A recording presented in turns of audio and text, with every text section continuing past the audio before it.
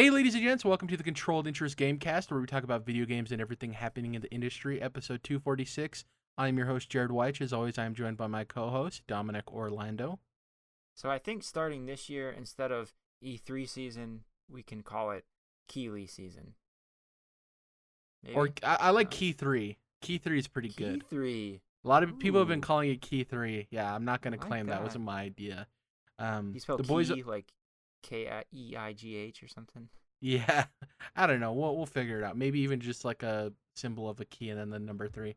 But the boys over at Easy Allies were using that, and that's where I kind of picked that up. So shout out to Easy Allies for, I don't know if they coined that, but one thing I wanted to say, we are a gaming podcast, but I know you love hockey, Dom. It's crazy that hockey is not as popular as any of the other major sports in the United States, because I didn't know that the NHL playoffs are happening until today, and apparently they're almost over too, which is crazy.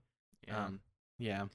It usually lines up with basketball as far as timing, but yeah, they're in the conference conference finals right now for hockey, and yeah, I've been getting into it too much in the past couple of years because Detroit has been terrible. Okay. You're my only line to the world of hockey, so I figured I'd mention that. It is a bummer that they're happening because obviously you don't want to have anything taking place around the NFL playoffs because obviously NFL is king in the United States, and then basketball is number 2, and then I haven't looked into honestly I'm assuming baseball would be ahead of hockey. I think And then it comes down to like soccer and hockey. Obviously, soccer around the world is the most popular, but here in the States, I don't know. That might be closer than one might assume, but yeah. Yeah. It's a bummer. And if it depends, I guess I would assume like the American Soccer League is less popular than hockey, but maybe I think those the English European leagues or Soccer whatever. League might be more popular in the United Right. States than baseball or hockey. Yeah, exactly. That's where Yeah. I was going. Is maybe when you talk about more global soccer, European is different. But I mean, even recently F1 as well has come on huge in the United States. People are, I guess what it's is the based deal? because there was like a Netflix show that came out or something. I don't know. I'm not a car guy. Mm. Anyways, let's get back to video games. We got a pretty packed show, so let's start it off. First up, I have one quickie story that I wanted to mention, and then we're going to talk about the state of play that happened the day we're recording this, which is June 2nd. And then we're going to go into our summer predictions. So first up, something I thought was really cool is they recently revealed the Madden 23 cover athlete. A lot of people are speculating, is it going to be Aaron Donald? Is it going to be Cooper Kupp? Is it going to be a mix of Los Angeles Rams players? Would it be Joe Burrow?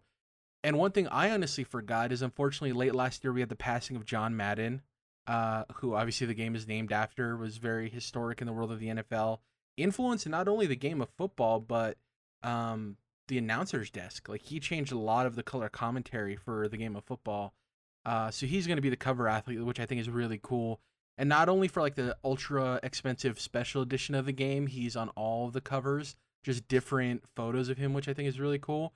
They're not doing the Kobe thing where you only get his cover if you buy the $80, $100 version or whatever. Exactly. And honestly, I don't know if you have any John Madden memories, but the one that sticks out to me is on Thanksgiving when he absolutely demolishes that turkey on live television with like one hand. He just like crumbles it to pieces.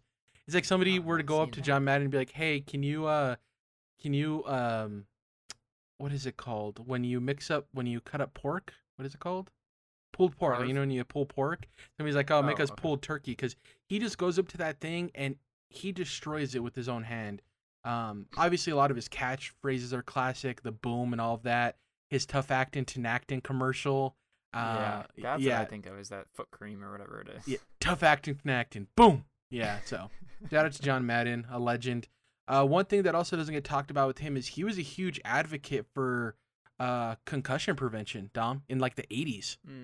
Because obviously there's a lot of things attached with the game of football where people kind of go hush hush on that stuff. But he was a huge advocate for making sure players didn't play if they were in concussion protocol and all that stuff. So he's been on the good side of history. Honestly, a lot closer to like Mr. Rogers in terms of, I don't know with his legacy if it'll ever turn sour as the years go on posthumously. You know what I mean? I don't know if there's any skeletons in the closet, but it's cool to see him on the cover. He's just a good dude and did a lot for the game of football. Next up, let's talk about the state of play, Dom. Honestly, going in, we heard PSVR stuff, third-party announcements, 30 minutes. Set your expectations accordingly. And now, I'm not going to say that this state of play was like a PlayStation showcase, but it was actually pretty good. And we're gonna go through it, and there's a lot of awesome stuff that was announced, stuff that I maybe expected to see at the Summer Game Fest, which we'll talk about in a little bit, and maybe not at this State of Play. It opened with Resident Evil 4 Remake. It's coming out March 24th, 2023, already planting that flag. The cool thing with Capcom is they don't really tend to delay their games that often, especially their recent run of Resident Evil games. They kind of have that date set in the future, and they hit it almost always. Obviously, this game's in the RE engine, looked great. They also announced that there's some PSVR 2 stuff in development for the game. The thing I was talking to you about when you were catching up on the trailers is it started, and I thought this was a Last of Us remake. It's so much played like that with the R and the forest behind it and the guitar. I thought it looked awesome. I never played the original Resident Evil 4. I don't know where you sit on that, but this is having me very tempted to hop in for the first time, much like the other Resident Evil remakes we've seen in the last couple years. I'm mad excited for this. 4 was one of the first couple games like I ever played back in like second or third grade, I want to say. Back in the GameCube era, and then even playing it again on Wii with the the motion controls, where it actually worked pretty well. Because it is, on GameCube it was, I don't think it's quite the tank controls, but it was like you have to stop and then shoot. Those are like two separate things. You can't be moving while shooting or aiming or whatever. So on Wii, it actually kind of worked pretty well, having to aim with the Wiimote. But yeah, I love the hell out of this game, and frankly, it's a lot of people's like top game, like just in general, like favorite game of all time. I feel like a lot of people say Resident Evil 4, just the way it kind of is in at first, a horror game, but also an adventure game, because you're kind of going through all these different places and getting all sorts of different items and guns and equipment or whatever. But then also an action game too. So I don't know, it kind of does a lot, and I'm super excited to see this, see it nice and polished up, remade. For me, Resident Evil 4 has always sounded like it's the Mass Effect 2 of the Resident Evil franchise, and that it's the best blend of the specific genre that series goes for, plus the general action genre, right? So obviously, Mass Effect 2 does that for the Mass Effect trilogy, and the way everyone talks about this, like you said, it's the best blend of both horror and action, and most people consider it the best in the series. Like you said, most people, it's in their top favorite video games of all time. I'm very interested in it, and I can't wait to see it next year in March. Next up, speaking of Resident Evil, RE8 was announced to be coming to PSVR 2. Cool. Unclear if it was a full game or like a experience, but I'm pretty sure RE7 was fully playable in VR, right? So RE8's probably going to be the same way. I would imagine it's the same, because 7, and I never played it, but apparently, it was the entire game was in PSVR. And it was the same like save. It wasn't like a separate mode or anything. It was just kind of like using a separate controller or something, where you could just hop in and out of it, which I want to try. I still want to try, and I'm hoping that PSVR 2, has enough like titles and enough going for it that it makes it worth the cost of what's probably going to be like, I assume, like at least $400, like the first one was, right, just for the unit itself. And I'm a pretty frugal person, so I want to make sure that there's, plenty of actual VR specific and cool stuff for PSVR 2 before jumping in. So this is a good start, of a first announcement, but it's still like kind of expected, to be honest. So I'm curious to hear more what else they have planned for PSVR 2. And that's a struggle with VR in general, is because I would say you're not the general consumer, right? You're more into the gaming sphere, and you're still needing to be sold on it a little bit more. So from the general consumer standpoint, it's a total uphill climb. So we'll see what happens. Especially when, like, compared to something like Game Pass, where if you buy an Xbox, there's so much content that enables you to access specifically, right? But if you buy PSVR 2, or PSVR, it's like there's not that much. So it's kind of like makes it hard to feel it's a worthwhile investment. Well, also at half the price, right? Because what can you get a Series S for now? Like $250, $200? Yeah, they've been dropping on sale now and again lately too. And they're selling like hotcakes. So it's like, you can get in for half the cost and have way more content there. Next up, we had a new game announcement, or at least a sequel. So Walking Dead: Sinners and Saints Chapter 2 is coming in 2022. It was unveiled as a PSVR 2 game. This is weird because it's announced for this year, but PSVR 2 didn't get a date. So I wonder if this is coming to other VR platforms this year, and then it's also coming to PSVR 2, you know? Very weird the way that was announced. Next up, No Man's Sky coming to PSVR 2. It's good to see Sony and Hello Games working together again after all that happened. Seems like that's going to be the full game thing too. It's not going to be an experience. Seems like it's just going to be all playable, which is super cool. I need to get back to No Man's Sky. It's a game that's always there on my hard drive that I want to dive into deeper. I gave it a good hour about a year ago, and I like a lot of the systems, and obviously it's updated all the time with these big expansions, and it's like a Jared-ass game, so I just need to commit to it when I have some time. You know. Next up, another PSVR 2 announcement, Horizon Call of the Mountain. This was one of the titles that was kind of like rumored and leaked before this state of play of, Horizon PSVR 2 game. Looks cool if you're into that world. The thing that's more interesting to me is this came packed with, on the back end of it, they announced a major update for Horizon Forbidden West that launched today, and it's going to allow players to do New Game Plus. It's going to let you reset your skill trees, and there's going to be a bunch of new weapons and stuff. So it seems like a pretty substantial update to the game. Obviously, if you've played it, you probably have more ideas of the minutia of the overall update. But it was cool to see those two packed together. I think it's smart too, because you want people to jump into Horizon Forbidden West, get excited for it, so they feel as if this VR title is a must play, right? It's another one of those reasons to get the PSVR 2 is like, okay, if you see it and it's like, oh, the launch lineup isn't great, but I need to play that. You just need enough of these like rings in the ladder to get people to climb up to the point where they're willing to take the leap, and get the actual product. So. Yeah, and that's a good. This is another good one with Resident Evil, but then the thing is too. Ultimately, like I already played Resident Evil 8, so I'm not thrilled to like replay it just in VR. But anyway, yeah, this is Horizon is a good notch again for me of stuff I'd be looking for. The biggest rung on that ladder, TBD, of course, Half-Life Alyx. To me, that has to be there. Like zero excuse, it has to be there at some point if they want this thing to be successful. But. What's the little property for PlayStation with a little white robot guy? What is it called? Astrobot. Yeah, I'm assuming it'll launch with a new Astrobot game too, right? They have a whole studio dedicated to making those games, so that's a given. Yeah. And then remember for RE4 remake, they ended with that there's PSVR 2 content in the works too. So adding on to that as well. So not just RE8, but RE4 as well. Next up, we had the announcement that Marvel's Spider-Man is coming to PC on August 22nd, 2022. People have been wondering, Sony talked about in their financial earnings of they're expecting a big boost to their PC sales. It's like, oh, what is that going to be? What exclusive is coming to PC? Marvel's Spider-Man, of course they're going to see a sales boost. That game's going to sell like hotcakes. And honestly, this is something we should have seen a long time ago, not just the Spider-Man thing, but PlayStation's games coming to PC, because Sean Layden, RIP to his PlayStation career. He's still alive, doing well. Yeah. Still don't know what happened there. But remember, he talked about how the AAA game development was unsustainable, and you see the clear amount of budget that PlayStation puts into its first-party games, and there had to be a cracking point where they had to move them to PC to get additional sales to recoup costs as well. It just AAA game development is so expensive that it was inevitable.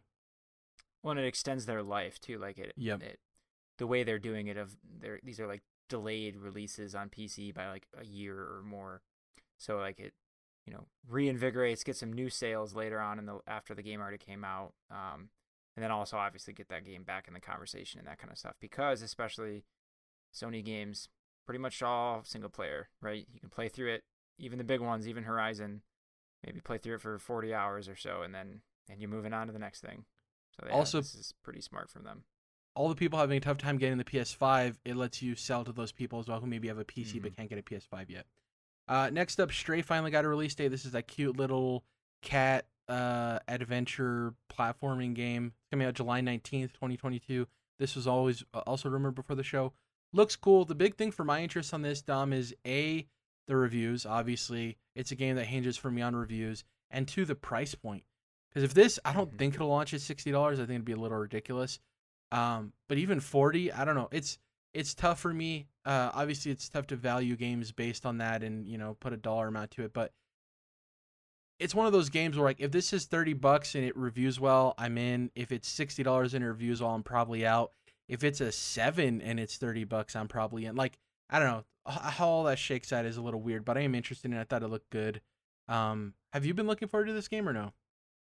Yeah, so this is normally like you have to keep me caught up on some of the indie games that are hyped about, right? But this was one that I've watched all the gameplay demos that they put out so far. I'm really excited for it. I think it looks really cool and original. But I'm ultimately with you. It doesn't feel like it's going to be a $60 game to me. Maybe the scope is just so much bigger than like what it's felt like so far based on what they've shown. But to me, this feels like it's going to be $30. So if it's more than that, and the scope feels like what I think it feels like, if that ends up being how it is, then that's going to be a harder one to swallow. It might be like wait for a sale kind of a thing. Hey, if it And comes then, out of at course, the reviews. Hey, if it comes out at 60 and you don't want to buy it, there was also announced that if you're a premium or deluxe member for the new PlayStation Plus, Right. you're getting it for free. So that's obviously starting their track of giving people free games.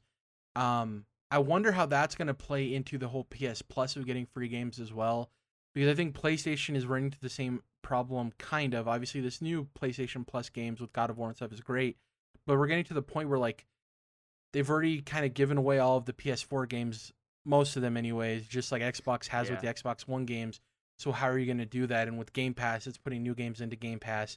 And for PlayStation, it might be releasing these indie titles into it for free as well. So we'll see what happens there.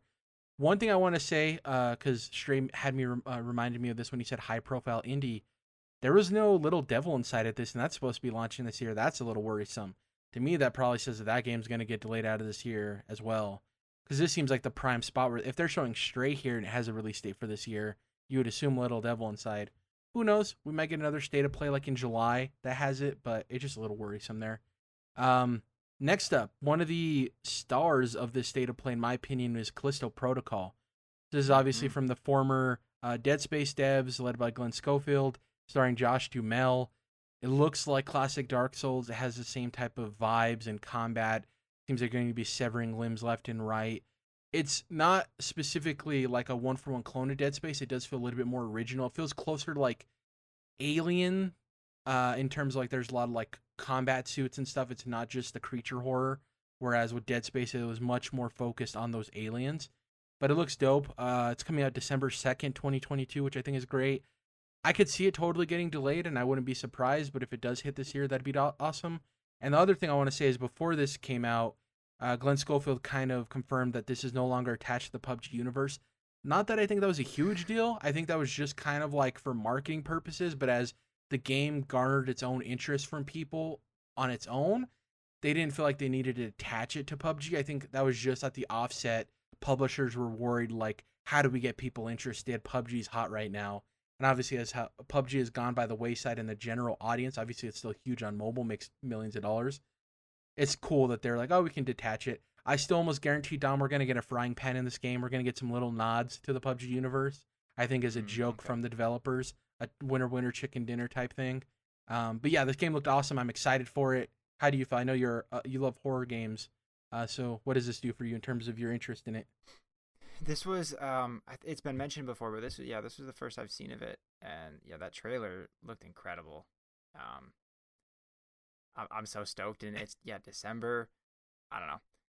I'm super excited. Like everything that it showed, like the mood, the horror of it, the way that the gameplay looks like it's gonna work. It just, I'm really excited for this now. That's just like really quickly climbed onto most anticipated. We talked about a few weeks ago on a podcast our most anticipated games the rest of the year. That this is now up there. It might be number one. Pending some other announcements that may or may not still happen. But yeah, I'm super excited for this Callisto Protocol game. Like, you gave me an idea. I think in early July, we should do our new most anticipated top 5 without looking at our old list, and then I'll unveil our old list and we'll see how they compare after a month of announcements for games we get this year. I think that'd be pretty interesting. That's a good idea. Yeah, it looks really cool. I'm excited for it as well. I don't know. We just don't get enough like AAA horror games. Obviously, we're both excited for The Quarry, which is coming out next week as we're recording. But that's not necessarily a AAA game. And in Hollywood, there's always this thing with where if a movie comes out, sometimes there's a movie that's very similar that comes out around the same time. Like when Just Friends and Friends with Benefits both came out, and people get those movies confused. With movies, it's a little bit easier because movies take like a year and a half to make, right? At least live action, not necessarily animated movies. With gaming, it's a little bit harder for those things to be like syncing up randomly because games are so long to develop. But we're likely going to get Callisto Protocol and Dead Space remake within a month of each other. How crazy is that? Like, Yeah. it's wild how that happens. Even if, because obviously there's like, well, it could get delayed. They could, or just they could get delayed to be even closer, right? Yeah. Callisto could go from December to February or something. So it's always funny how that stuff happens. Next up, we had a game that I thought was Sable. Turns out to be Roller Dome. I wrote down arcade skating shooter. I guess that's the only way I can describe it. Coming out August 6, 2022. Looks fun. Nothing else to say there. Anything of interest for you or no? Nope. Nah. Next up, I wrote anime-ass anime game. This is Eternights. It's coming 2023. It's a mix of your typical anime action game and also a dating sim. The opening looked cool. It looked like a well done cinematic for an anime, and then kind of got into the gameplay that I'm not necessarily a fan of, and I'm assuming Dom too, knowing your taste, you probably won't be interested in either. Not much going for this one either. Yeah. Next up, Street Fighter 6. Still sporting that weird logo that they kind of stole from somebody else, but they decided, okay, we're going to move the Street Fighter part of it outside, and we're going to keep the shape and just put the 6 there. Very odd. It's coming 2023. Looks cool. They showed off 6 characters. They showed off Ryu, Chun-Li, Luke, who I'm not familiar with, and a couple of other characters. Not huge into Street Fighter, but because of being into gaming, you kind of get the absorption of it just through being interested in the industry. So excited for people who are excited. I'm still waiting for my fighting game announcement, which is Injustice 3. Where is it? Come on, NetherRealm. Maybe it shows up in our predictions later. Who knows? Next up, Tunic coming to PlayStation September 27th. I need to get back to that game. Season is coming in autumn 2022. This is the indie game where it's a woman of color riding her bike down this like post-apocalyptic world. Looks really cool. If you're into walking sims or games like that with that type of vibe, it seems like it's going to be that type of adventure. If you love What Remains of Edith Finch's of the World or Firewatch, definitely is giving me those vibes. I almost skipped a whole page. Hold on here. Next up, we have... Oh, no. That's it. Okay, first page, second page. The last thing, Final Fantasy 16. Now, I think people were excited to see this game, and I do love the statement that the producer made beforehand, basically saying, like, our job as game developers in a world that's kind of in turmoil right now is to deliver some entertainment that can distract people for as long as it does, which I like him acknowledging the events of everything going on with, Ukraine, the stuff we deal with on a monthly basis at this point in the United States and all of that stuff. But the trailer looked cool. Obviously, we're on polar opposites in terms of the Final Fantasy VII Remake. I really enjoyed that game, had a blast with it. I know you were turned off a bit by it. Funny enough, I think we both have concerns with this game not having to do with maybe the setting or the characters or the story, because I think all of those hit and look really cool. The combat, and for somebody who loved Final Fantasy VII Remake, I think the combat looks close to it, but it looks a little bit more arcadey, and we both are like, why are all these giant numbers on screen, right? It's because the thing was, yeah, I complained a lot about Final Fantasy VII Remake. I did not like that combat system, but then even looking back to Kingdom Hearts 3, did not like that either, because that was just the opposite of Final Fantasy VII, right, where it was just super arcadey and you're just kind of button mashing into crazy combos, into special attacks, and it's all kind of automated, and you're jumping into the air as you use your sword and things like it. It was just a lot of very extra. This felt like it's kind of like that Kingdom Hearts gameplay. To be honest, I don't know, but it didn't look fun to me. It doesn't get me excited, even though the setting looks super cool. I like the more fantasy, medieval style. We got a bunch of dragons, all sorts of cool stuff.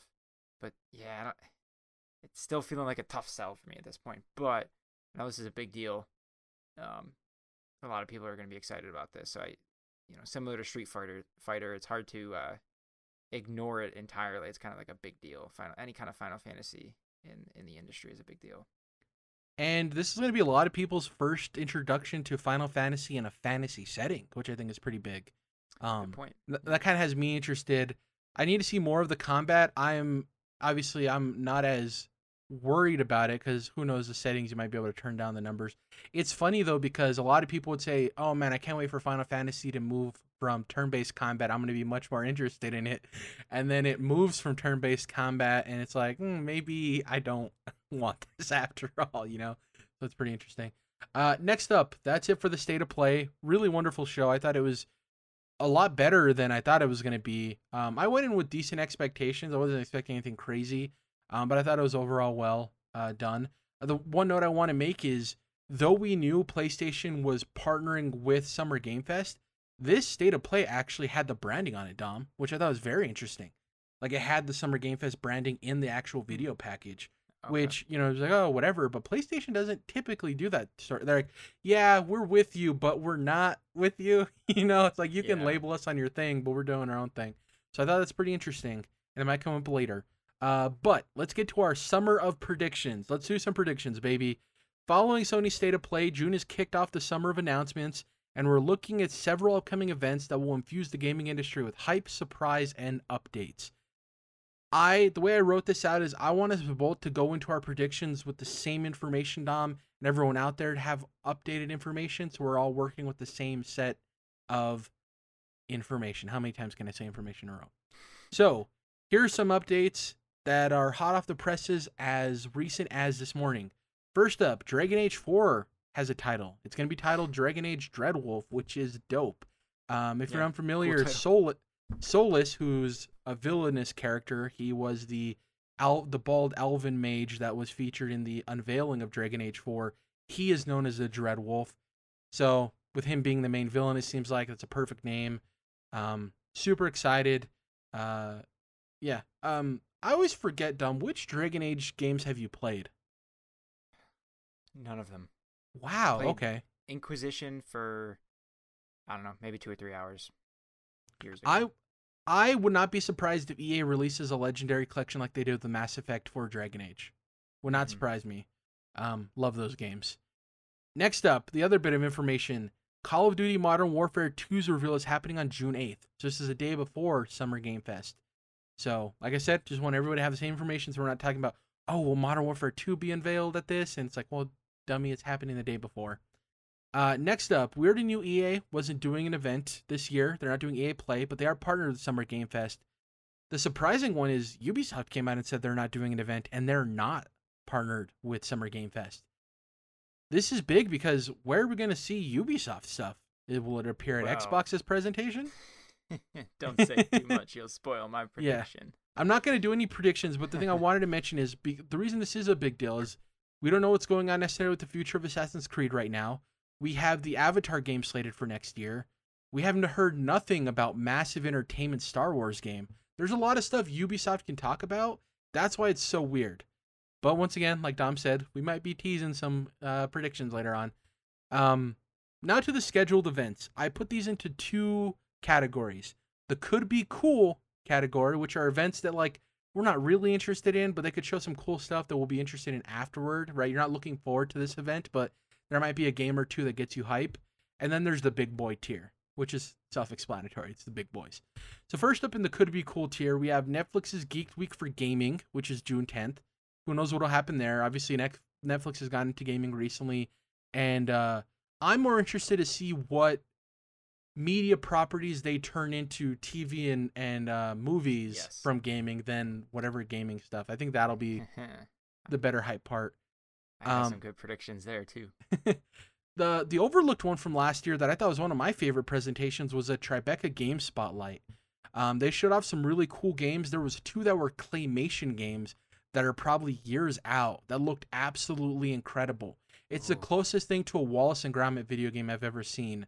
I remember that you showed me. And then there was it the same one where the entire game was not animated, but motion capture or motion stop or whatever. I forget what it's called. Like the AT-ATs in Star Wars. Like they made the entire game like with miniature. I don't remember. Yeah, I yeah, just incredible don't stuff. like it. Like this is like, your snooty uncle's game showcase, and I'm here for it, and I can't wait. That's June 10th as well. So Geek Week and that happening back to back. June 11th, this is the one event on this list that isn't partnered with the Summer Game Fest, the Future Game Show. Now this one is weird because they can show a bunch. They'll show things we've seen before 17 times, but they'll also have like one game you've never seen before. So who the hell knows? The information I did write down though is it's going to be about 40-ish games. Pretty hefty boy here. But the publishers I'm interested in are Team 17 and Thunderful. Thunderful recently has published some really cool games, indie games, and obviously Team 17 does a lot of dope stuff as well. So we'll see. Once again, could be cool, but we don't know.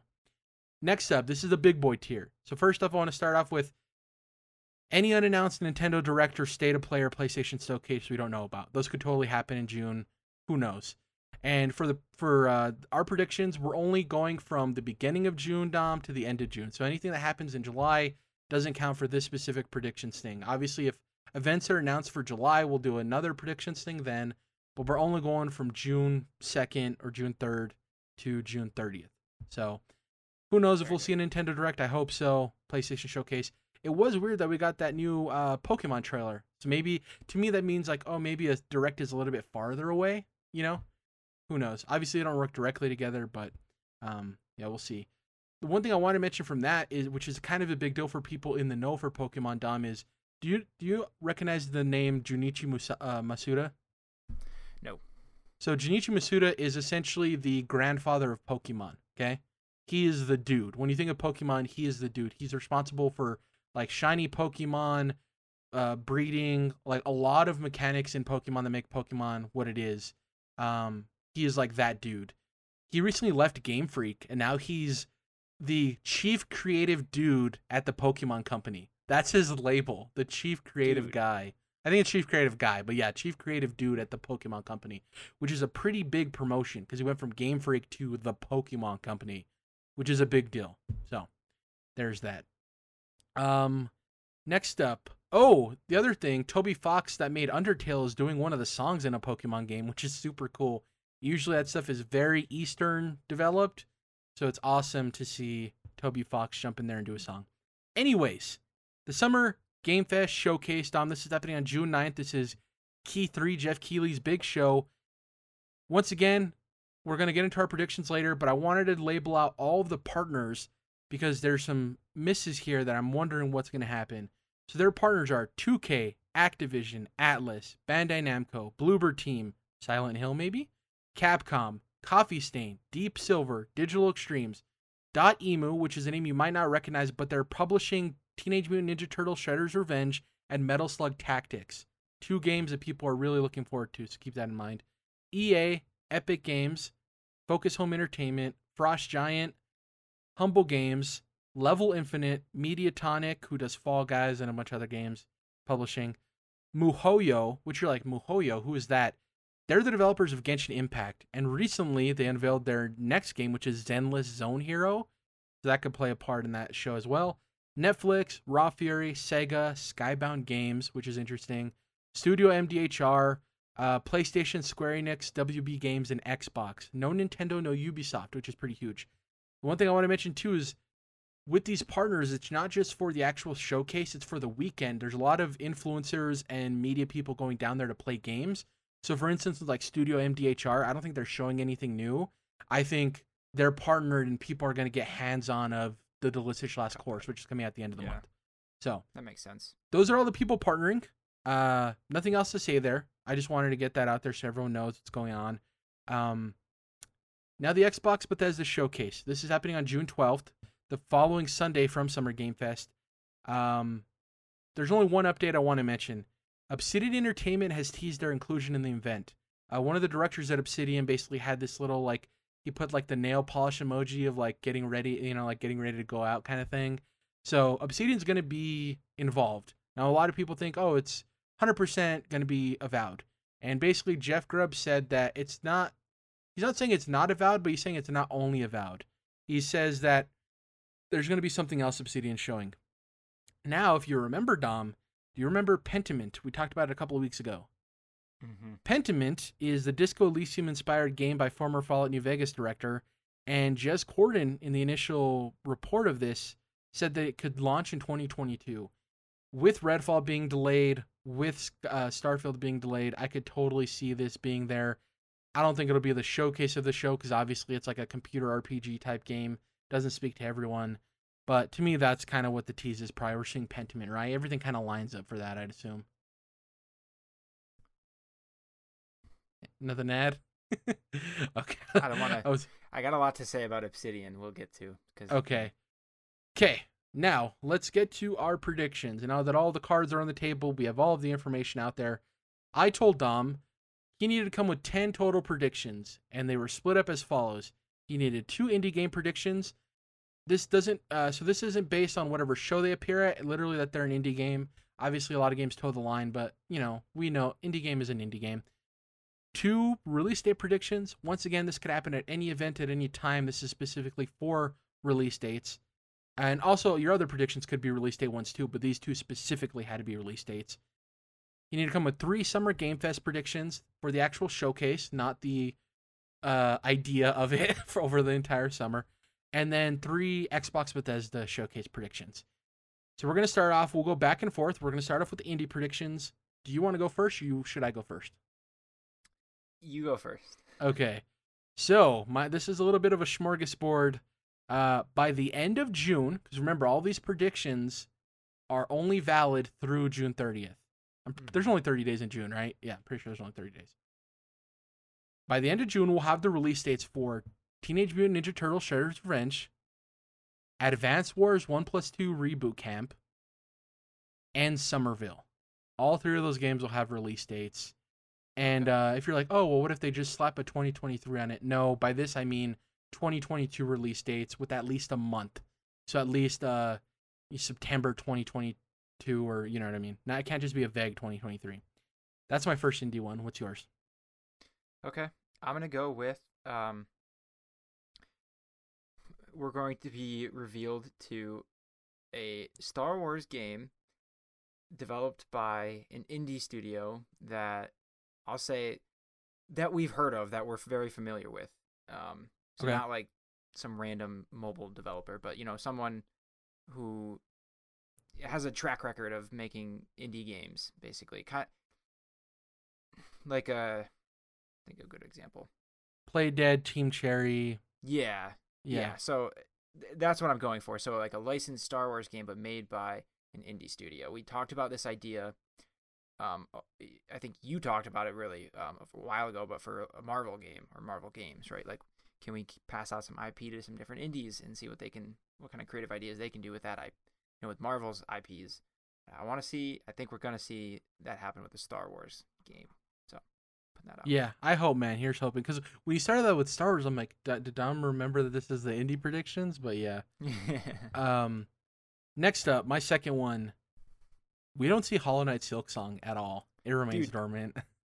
It's a good thing I brought a third, because that was on my list. Okay. Yeah, we don't see it at all. We don't get even a sniff of Hollow Knight Silksong. That's my second prediction. Hurts. But here's the thing. I'm either right or I'm happy. So that's what I'm going with. I'm either right and it doesn't show up, or I'm happy and we see it. So can't go wrong with that. All right. Yeah, it's weird that we both are pessimistic for that one. But anyway, next I have, along the same lines, where instead of, because obviously Breath of the Wild 2 was delayed into 2023, and the popular prediction, it seems, is, oh, well, we're going to get, some remasters of Twilight Princess and or Wind Waker on the Switch, because we got, the Skyward Sword remake last year. But I'm not going with that. I'm going with, we're going to see another Zelda game, but again, made by a non-Nintendo indie studio. So very similar to what we saw with Cadence of Hyrule, where the developers who, I don't remember their name, but they made Crypt of the Necro Dancer. Yeah, that's right. They made a Zelda-inspired version of their game where it's, rhythm-based, but still kind of a 2D Zelda game. It was mad fun, and I think it seemed like a lot of people enjoyed it. So I think Nintendo is going to do that again. Different studio than them, but an indie studio, nonetheless, they're gonna give Zelda to and see what else they can make. 'Cause I feel like people are clamoring for Breath of the Wild, and the delays aren't a great look, and so I think they've had this in their back pocket too. So that's what I'm going with, an indie Zelda game, non-Nintendo. I see your trend of pair indie studios with popular IP. That's kind of both of your predictions are based on that. Yeah, I'm going with that a lot here, apparently. Next up, release date predictions. I think it's only fair. I went first on the first one. You can go first on this one. All right. I'm going to go. I want to take one because I think you'll take it. So I'm going to take it first because I only have 2 dates. Elden Ring is going to have DLC releasing this October the 28th. Oh, okay. You're going specific. All right. I thought you were just very specific. I thought you were going to say, because honestly, even when it took Elden Ring gets a DLC this year, because I even think that's bold. I don't know if that's necessarily a given that it releases in this calendar year. It's soon. Okay. Yeah. So I think you get it right, even if it's just October. I'm not going to hold you to 20th, but that'll be bonus points if you get it specifically. That'd be pretty crazy. My first one, The Last of Us remake gets revealed and dated for November of this year. Okay. Yeah. I like that. I thought about that. But instead I went with something a little riskier. Okay. And I'll elaborate though. We're going to get a release date of November 4th. I'm specific here again for God of War Ragnarok. November 4th. It's a Friday. So we both agree that PlayStation's big exclusive is going to be in November, at least. We're on a similar page. Yeah. Now, do I actually think that come November 4th, it won't have been delayed out of that date? No.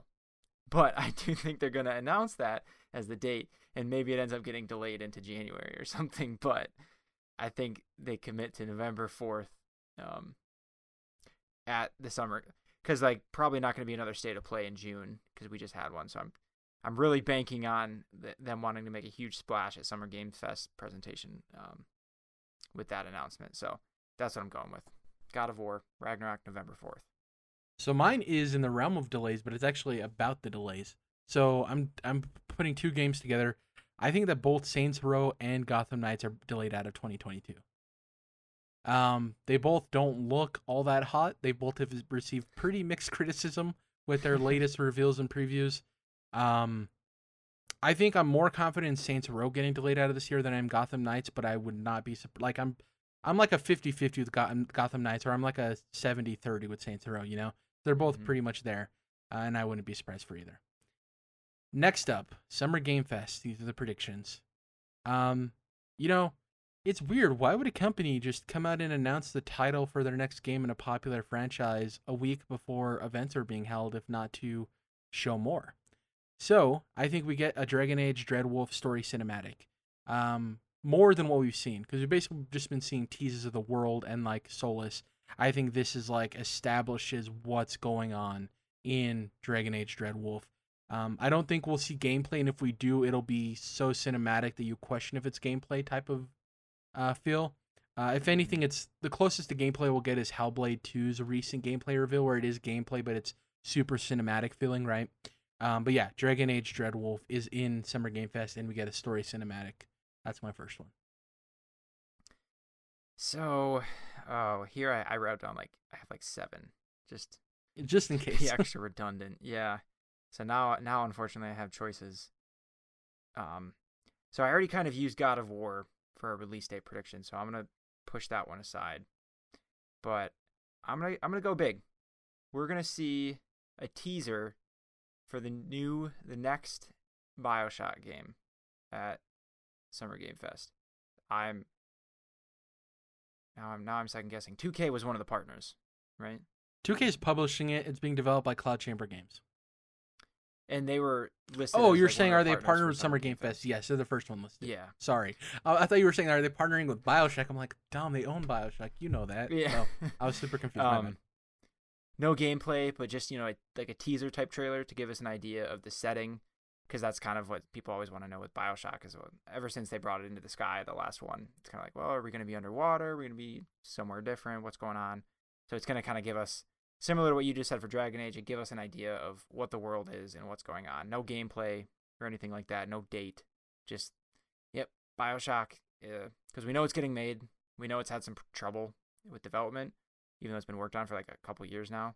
But I think they're getting to the point where they got to put something out, to get some hype built and be reminded that people are going to be excited as all fuck for this, even if it's early on.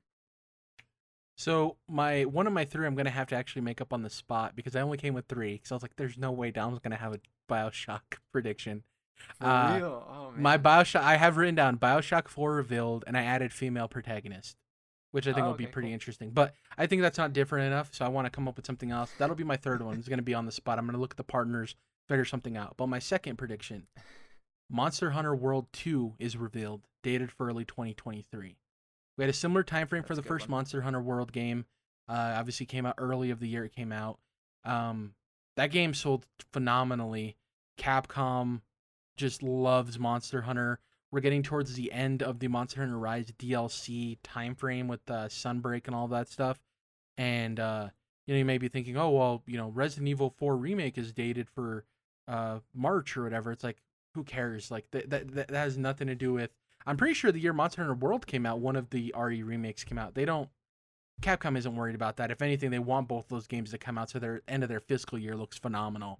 So, and it's been a while. What year did Monster Hunter World come out? I want to say 2019 or 2018. I was thinking 18. Monster Hunter World. I'm looking it up on the spot. Let's see here. Yeah, January 26, 2018. So I'm going to say January 2023 is what it gets dated. I'm not going to go super specific. For bonus points, I'll add a specific date. Let me just look at January real quick. I'm going to say January 26th, 2023. Monster Hunter World 2 release date. That's my second prediction. What's your second as I try to come up with a third? All right. I wanted this as part of a Nintendo Direct, but I think it just as easily could be at Summer Game Fest. I'm going to say Rogue Legacy 2, and I could get burned on this quickly if I find out there's some kind of exclusivity deal, but Rogue Legacy 2 gets a cool little trailer and is announced for Switch and PS4 and 5 at Summer Game Fest, because right now it's only on Xbox, I found out. So. Wait, are you sure? It's not on PlayStation? It is not. It's on Xbox and PC only. I know, right? But the first one is PlayStation exclusive. Yeah, that's why I didn't realize it, because I was going to buy it. And then I was like, oh, I can't. Not here, at least. Really? Yeah, I know. It's crazy, right? That surprises me. I thought it was on PlayStation this entire time. I was more surprised it was on Xbox. I was like, oh, cool. I just feel like the first game was super loved, and this is a direct sequel. So I think like it was always part of their plan to have, the ports for the other platforms ready to go. And, Xbox, pitched in a couple bucks to buy, a month or a couple of months of exclusivity or something. But it seems like this type of game always comes to Switch. It would have been a perfect Game Pass game. That's why I'm so shocked that it's only on Xbox, because it didn't launch in Game Pass. That's what I'm most shocked about. I'm like, that's crazy to me. Wow. I'm so flabbergasted. I didn't know that was a thing. That's super surprising. It's a good get, but no one knows it. So port to Switch and PlayStation platforms, right? Is you're going? Yeah. Do you think? I mean, it's on PC, right? I'm assuming. It is. Do you think Steam Deck would be featured in that advertisement? Not that this is a prediction, but do you think they'd say Steam Deck, or do you think it's too niche of a product that it doesn't really matter? I think at most they'd put it, at the bottom of the screen at the end where they put all the platforms. Maybe they'll put a Steam Deck logo. Maybe. I don't know. Okay. I'm trying to think of. I need some more time to think of my third one, so you can go back to back and give me your third. All right, we're going big, because it's just more fun. I obviously don't think all. Basically, the one I had about BioShock seems like it could happen, but it's a big deal. For that to happen and my next prediction to happen seems just way unlikely, but going big anyway. Persona 6 is getting revealed at Summer Game Fest at that presentation. And, it'll be PS5 and PS4 will be shown. I'll include that as part of it. because Persona 5 infamously still came out on PS3, years into the PS4's life. So I think it'll be a similar situation. But yeah, gonna be cool. It'll be all, I don't know, blue or purple or something instead of red. Yeah, so that's what I'm gonna go with. I feel like that's a big announcement, and that'd be really cool. A lot of people are gonna get all hyped because 5 got in a lot of new people like myself into the franchise. So Persona 6, book it. I like talked that for long enough to give you an idea? Yeah, it's very. Yeah, I have an idea. It's very bold. Okay. I like it. So I was looking through the partners, and I was like, who do I think could have something to announce? I already had the Teenage Mutant Ninja Turtles Shredder's Revenge in one of my other predictions for indie games. I can't really tackle .emu. I was like, does 2K have something? You stole BioShock, so I'm like, oh, what do I? There's Capcom. I'm looking through, and there's one that stuck out to me for 2K that no one's talking about that was slated to come out this summer. Still no release date. We're going to see Marvel's Midnight Suns, which is the tactical RPG from the developers of XCOM. It's the XCOM Marvel game. It's going to come out in August. It's going to have an August 2022 release date. And to make it a little bit spicier, I'm going to say that it's going to be announced that each platform gets... So PlayStation and Xbox each get an exclusive character. I think PlayStation's is Spider-Man. I think that's pretty easy to nail down. And I think that Xbox's is who would make sense for... I say Xbox's is going to be because of the recent movie and she fits in with the tone of the game. I'm going to go America Chavez, who some people might not know, but she's one of the main characters in the new Doctor Strange movie. Okay. She basically can travel through the multiverse. She has a dope American jacket, super cool. And obviously I'm always down for some Latino representation. So I'm going to go with that. A lot of layers to that, but hey, you stole BioShock from me. I had to come up with something on the spot. And I am excited for this game. I want to see more gameplay, and I want to see more outfits. Obviously, they showed off those gold and black ones, which look cool. But am I going to be getting some classic Captain America outfits? Am I going to get some dope Blade outfits? Give me that OG Wolverine. I want to see some costumes. Give me a reason to hop in. And I hope it's August. I hope this game doesn't get delayed to next year. I think August would be a nice time frame for it. And it'd be soon enough for people oh, I'm excited. Start up the hype cycle. Let's get into it. Now, the Xbox Bethesda Showcase predictions. I went first on Summer Game Fest. You can go first on this one. I'm pretty confident you're not going to steal my first one. Pretty confident. Okay. I have two. Well, I have some extras just in case, but I'll go with what I think I feel really good about, and that's we're going to see a trailer for the new Fable game.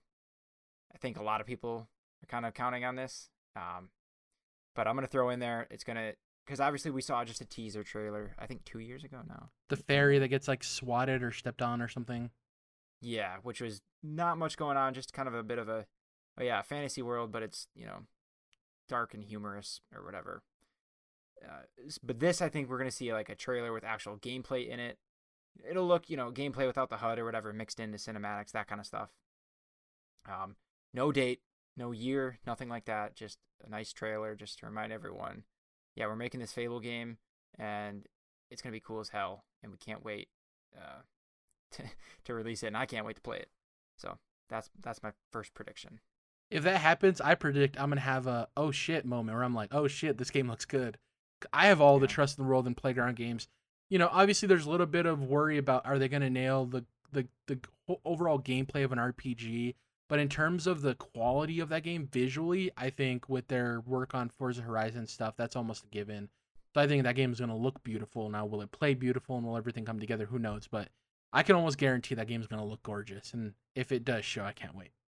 My first prediction, Double Fine is going to announce their next game, their next major game, and it's going to be an original IP. So it's not going to be Psychonauts 3. It's not going to be, a sequel to one of their known properties. I was originally, I want to add this anecdote, going to attach, they're also going to announce a remake of the original Psychonauts. because of the success of Psychonauts 2, they're going to build Psychonauts in the original Psychonauts in the Psychonauts 2 engine. But I'm less confident in that because when doing my research, I found an interview with Tim Schafer where they were asking him about that. And he basically said that going back and fixing that game in any capacity is an impossible task because of the way that game was developed. Kind of talks about how it was, when indie developers are making games, they can do some weird workarounds that maybe make the game's longevity in terms of working on it a little difficult. And obviously I said remake, not remaster, but the problem there is that sounds like Tim Schafer doesn't want to remaster or remake that game. Therefore, you would assume that then it would get outsourced to a different studio to do it. And I don't think Xbox is going to step on Double Fine's toes like that and be like, oh, we're going to send this out to somebody else to remake.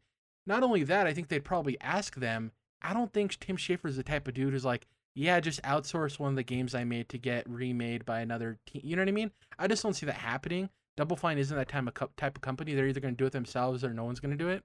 So I kind of backed off of that. But I do think we see their next game, and it's an original IP. And an added on, I'm going to be stoked.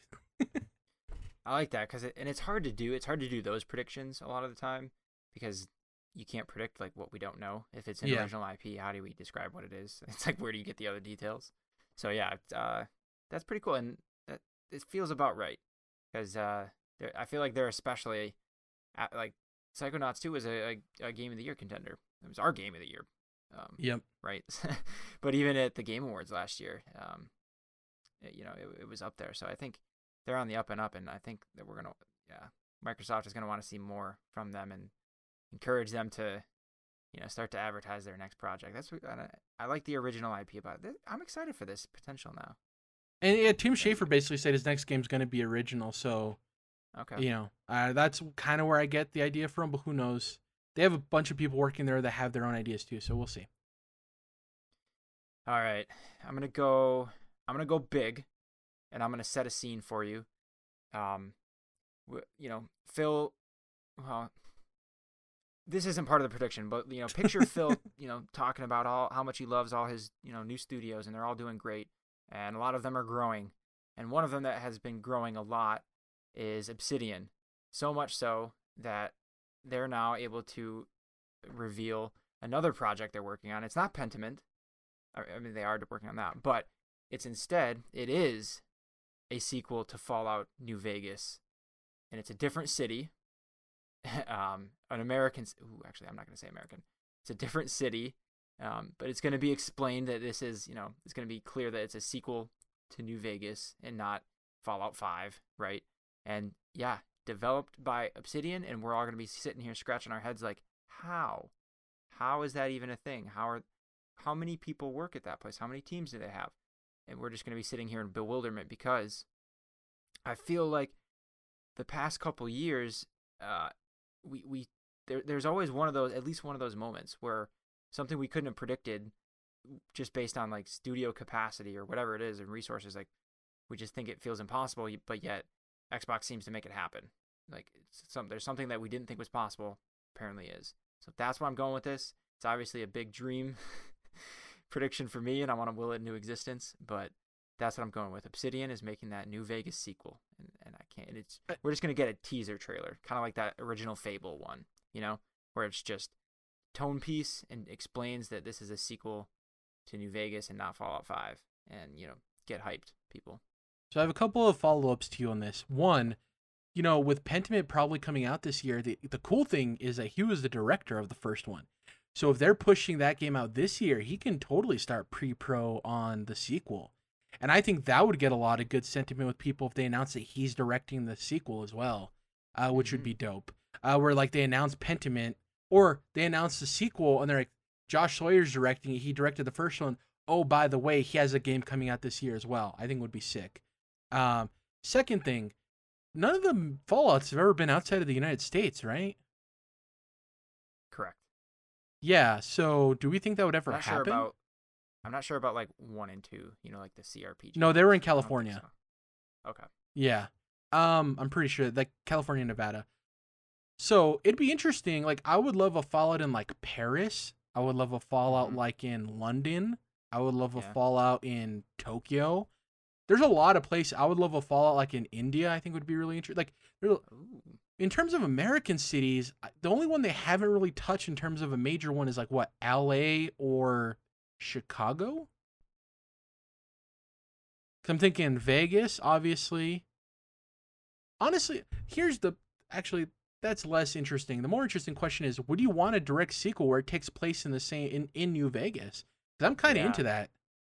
I thought about that too, and I didn't hate it. I want to see something, more different, right? And I would like to, give me Paris or London or Tokyo or something. That'd be cool, right?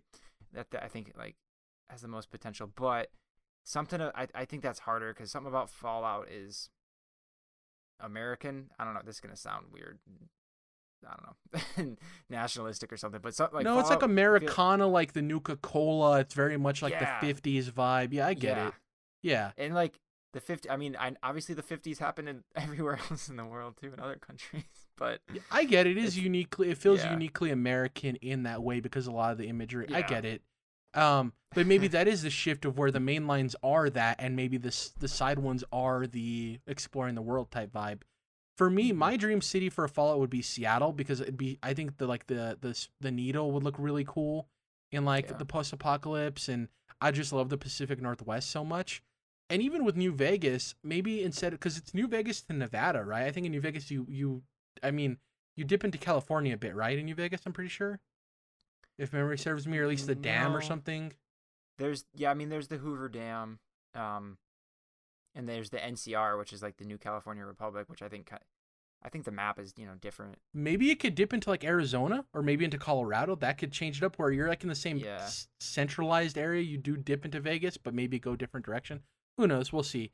God, I hope we see it in. Yeah, Obsidian is Xbox's Insomniac Games. I can Right. compare those two perfectly because they're so identical in what they're able to do. My second one, at least 2 remakes or remasters are revealed. Okay. So it's kind of vague, but I added a second part to this. And it is, 2 years ago, Dom, Big Philly Style came out and like, we know gamers love Kingdom Hearts. We're bringing Kingdom Hearts to Xbox. Last year, I may be getting these years mixed up. Another year, man, everyone loves those Yakuza games. We're bringing the Yakuza series over to Xbox. There is one Japanese franchise Xbox gamers have been clamoring for. Recently, Nintendo gamers have been clamoring for too. And that's Persona. And I think Persona 5 gets revealed, or at least some Persona game in the franchise comes to Xbox. May not be Persona 5, but I was going to be more vague and be like Atlas partners with Xbox, but I'm going to go more specific and say Persona comes to Xbox and also the 2 remakes remasters, kind of bundling those in. I think the remake remaster is so vague and kind of cheap that, especially if that Gears of War thing is true, like that's one, in the bucket. So that's my second one. I like that too. Now I have a tough choice. And you know what? I'm gonna go. Give me a vague idea of what they are? Like maybe the game or the idea. So I know which one would be best vibe with my last one, so we're not stepping on each other's toes. One, I actually have 3, but one I think is lame. I don't care about. Okay. One is another sequel to a. That's all I need to Bethesda know. That's all I need to know. franchise. That's Okay. because I want to get it revealed when you say it. What's the other one? The other is a new game of from a partner publishing studio. I'm gonna go with that. I'm just gonna say it. At Xbox's conference, we're gonna see the Ubisoft Star Wars game. I think it was Massive who was making it. The Bounty Hunter game. Yeah. So I'm not gonna say it's. You know what? I'm not gonna say it's a Mandalorian game. Specifically, but it will be a non-Jedi Star Wars RPG made by obviously Ubisoft, and we're gonna see it at Xbox their showcase. Like a good. If you trailer. get to create your character and Wookiee is not an option, I'm gonna be so mad. I'm not gonna be able to live out my Black Chrysanthemum fantasy. How cool would that be to create a Wookiee? Ooh. Yeah, there's just so many like. Let me make an alien. We've talked about this 100 times. Let me make an alien in a Star Wars game already. God damn it! Yeah. And maybe that's where that indie game you talked about. Maybe that's the game where we get to play as an alien finally. Who knows? Um, I do think a Ubisoft game does appear. This isn't my prediction. I do think a Ubisoft game does appear at Xbox. It's just like, is it Avatar? Is it Star Wars? What is it? Who knows? Mm-hmm. What was your other one? It's not an official prediction, but I want to hear the sequel one. What was that? Wolfenstein 3. That's a good call. I was thinking about that too. It's just like, do they show that first? Do they show the Indiana Jones game? Who knows? Mm-hmm. Yeah. My last one. This is a one where I'm combining a bunch of stuff again, but it's over the same thing. So, gameplay is going to be shown for the following games, and when I say gameplay, me and you will very clearly be able to say that's gameplay, right? We're going to be the judges of that. So, Avowed, Redfall, Starfield. I think those are all kind of gimmies, but I wanted to add 2 more onto that: Hellblade 2 and Forza, the new Forza game. Dang. I don't know if it's that outlandish. I do think like at least 4 of those, probably, maybe 3. My one worry is I don't know if we see both Redfall and Starfield. That's the one where I'm worried. Yeah, to me, I thought about Redfall, but I think that kind of falls off the radar for a hot minute. Yeah. They got enough other stuff to show, and I feel like that just goes dark. Comes back around in the fall or something, or at a different show with a big blowout. But I wouldn't be surprised if that kind of just is excluded from this entirely. So while this is actually tough for you, like we should see gameplay for all these theoretically, but that's a lot of games to say gameplay specifically from. So See, I think Forza is a given. Mm-hmm. Starfield's a given. And Hellblade's a given. I think those 3 are given. Those 3. The Redfall and Avowed are the ones I'm a little iffy on. Yeah. Avowed. Yeah. I also was going to do one around Plague Tale Requiem. I was looking into it. I was going to say that that's going to have a featured gameplay demo, right? Like it's going to be an extended gameplay demo, and then it's going to be announced for Xbox Game Pass. Turns out it's already announced for Xbox Game Pass. Did not know that. So that's dope. There you go. I need to get around to the first one, a Plague Tale. What's the first one called? Plague Tale Innocence? No. That sounds right. I was gonna say perjury. I don't think it's perjury. It's a word like that. Yeah. So those are our predictions. Interested to see what happens. I'm excited. It's one of those things, Dom, we talked about where it's a bummer that we don't have E3 like as an actual thing. It's a bummer that we don't have like a Nintendo event announced or a PlayStation event after today's State of Play.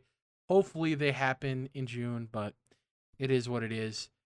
The thing I'm excited about that you brought up is that most anticipated. I want to see how different our lists are in July, at the beginning of July, based on everything that happens here. And the funny thing is that list might not change because more games are announced that are coming out this year. It might change because some of the games we thought were coming out this year are getting delayed. Not. Yeah. Yeah. We're running a little long, so we don't have a whole lot of time to talk about what we've been playing. So I'm going to be super brief.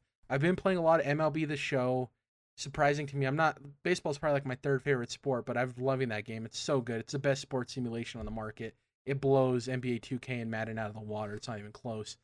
And I beat Elden Ring. Hooray! Right. So here's the plan moving forward. I haven't even told you this, Dom.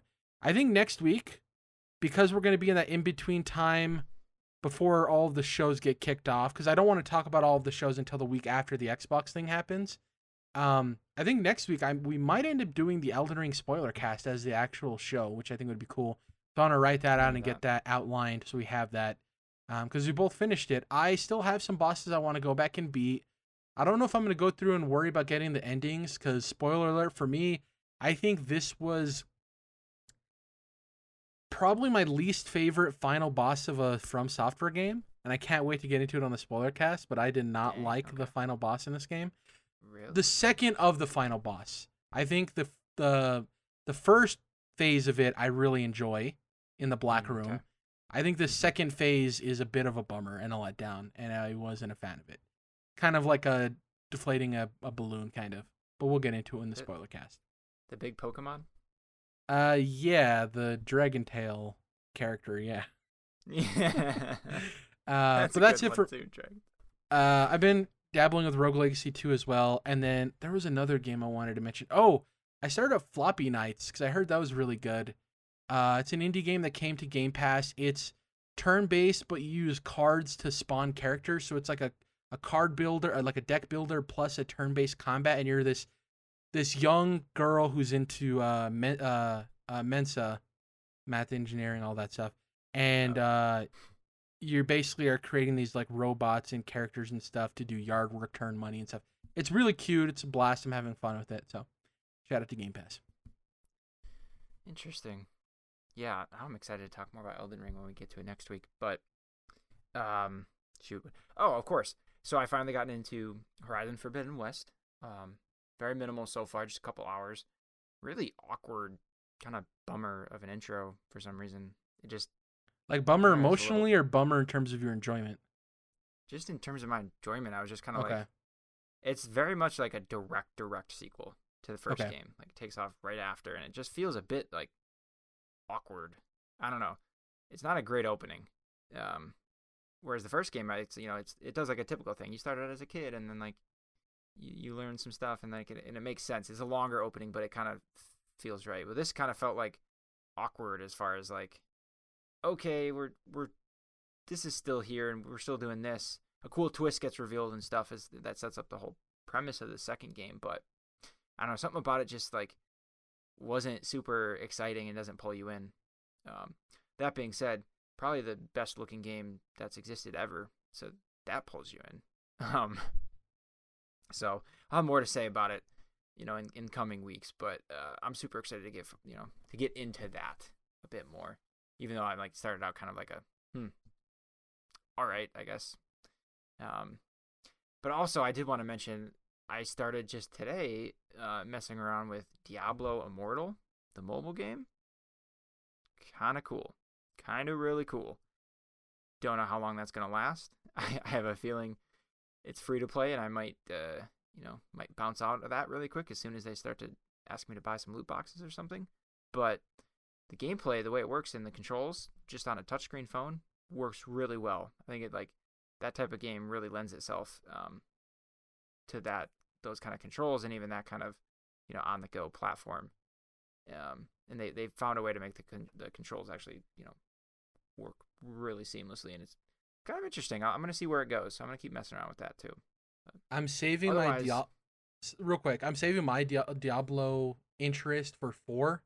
I'm waiting for when that comes out. This game looks good. It's reviewing pretty well. People are enjoying it, but I'm like, I'm just gonna wait for 4. So. Yeah, it's definitely like it's on my phone, and I'm just messing around with it, kind of. Yeah. No investment hardly at all, so it's that sort of deal. We'll see where we go with it. But that's been it. Been a light week. I interrupted you at the end. There wasn't anything else you wanted to add? I thought you were going to say something else. No, that's it. It's been mostly just been watching. I've been really wrapped into Obi-Wan, and I've actually been watching Moon Knight too. But I gotta get back to it. I'm only like still 3 episodes in. It's crazy right now because we had Obi-Wan come out, which I'm only 1 episode in. I'm trying to catch up on 2 and 3. Stranger Things came out, and then The Boys comes out tomorrow. The new season of The Boys. Oh, so it's crazy. And then I think in a couple of days, Miss Marvel also starts. So it's a lot of stuff going on. The one thing I wanted to say real quick, I want to get our official stance on this argument. Batch release or weekly release is better. In my opinion, weekly release is better. And I'll give my explanation. In the age of the internet and internet culture, binge releasing is terrible for everyone who doesn't have a bunch of free time, because everyone starts talking about all the episodes and you don't have a chance to catch up, and you can be like, well, you can avoid spoilers in that, which sure, but 2, I think for the longevity of something, I think it also hurts whatever is released because it's a flash in the pan and you don't have that week-to-week conversation where you're talking to your friends about what's going on, what's going to happen. That it makes it even harder because one of your friends could have binged the entire 7 episodes. One of them could be 4 episodes in. You're only 1 episode in, and it makes those discussions tougher. Whereas with a weekly release, everyone's on the same page for the most part. Obviously, there's some people lagging behind, but most people are on the same page, and it feels like a more complete conversation. I'm 100% behind weekly releases. I'm not a binge drop person. And that gets amplified when you're in a situation like you just mentioned where Stranger Things all comes out, and then The Boys a whole season comes out, and then we got Disney Plus shows dropping, 1 or 2 episodes a week. So like once things all converge, it makes it even harder to stay up to date. I do think, like, if you're telling me it's one specific show and I have the ability to watch it all at once, then I'm going to say I want to binge it all at once every single time, right? If it's something I really enjoy. I hate waiting every week, right? Granted, that also helps build the suspense and get you excited for it. So it kind of is a catch-22. But from the streaming companies' perspectives, I imagine like week to week has got to be like smarter because like keeps it going and keeps people subscribed for longer, right? That's where you can really easily see the Disney strategy of like they're plotting out their shows and spreading them out throughout the year to try to keep someone subscribed. One leads into the other. Exactly. Yeah. Very strategic. That seems intentional. I think there's a good middle ground to be drawn, and HBO has been doing it a lot where they'll drop a show, the first 3 episodes all at once, and then 2 more episodes the following week, and then 2 more episodes, and then it's done. I think it was like they've been doing that with a lot of their like limited series, and I think they did something similar with the Flight Attendant show that we just watched. I kind of like that format because it gives you the satisfaction of a couple episodes at a time. Because sometimes those cliffhangers just like really fucking grind at you. Yeah, I think I like the middle ground as something to be thought about too in that. Yeah, I'm a little biased because I don't like binge watching stuff in general. Like I can't watch I can't watch like 2 or 3 episodes of something in a row. I'm just weird like that. I know that's a personal thing. And also the difference too, I think, between having a significant other and not changes your habits as well. Because I think if you have a significant other, you tend to be more in favor of binge watching because you want to experience something together the times you are together. You know what I mean? As opposed to if you don't have a significant other, it's like, I'm just going to watch whatever the hell, whenever I want to. You know what I mean? That's a little bit different. But yeah, I'm in favor of weekly releases over binge. If it's that just the clear this versus that, because it's tough, man. It's tough. That's it for this week's show. Thank you guys for listening. If you can, please head on over to YouTube, search Controlled Interest, will pop right up. Subscribe so you never miss the podcast. Like so you never yes, you can dislike it if you want. So you never dislike it. Leave us a comment. Let us know what you're most excited for, possibly being revealed at Summer Game Fest. On Twitter, you can find us collectively at CTRLINT. It's Controlled Interest abbreviated. You can follow Dom at OBDomKenobi, but the O in Obi is the number 0, not the letter O. I'm at Jared Wyche, JERRADWYCHE. And over on Spotify, you can listen to us there or any other podcast service you enjoyed listening to us. Leave us a review if you listen on Spotify. Definitely helps us move up in the algorithm. Other than that, we'll catch you guys next week with possibly the Elden Ring spoiler cast or something else. Maybe news, maybe something else. We'll see. Catch you guys then. Bye.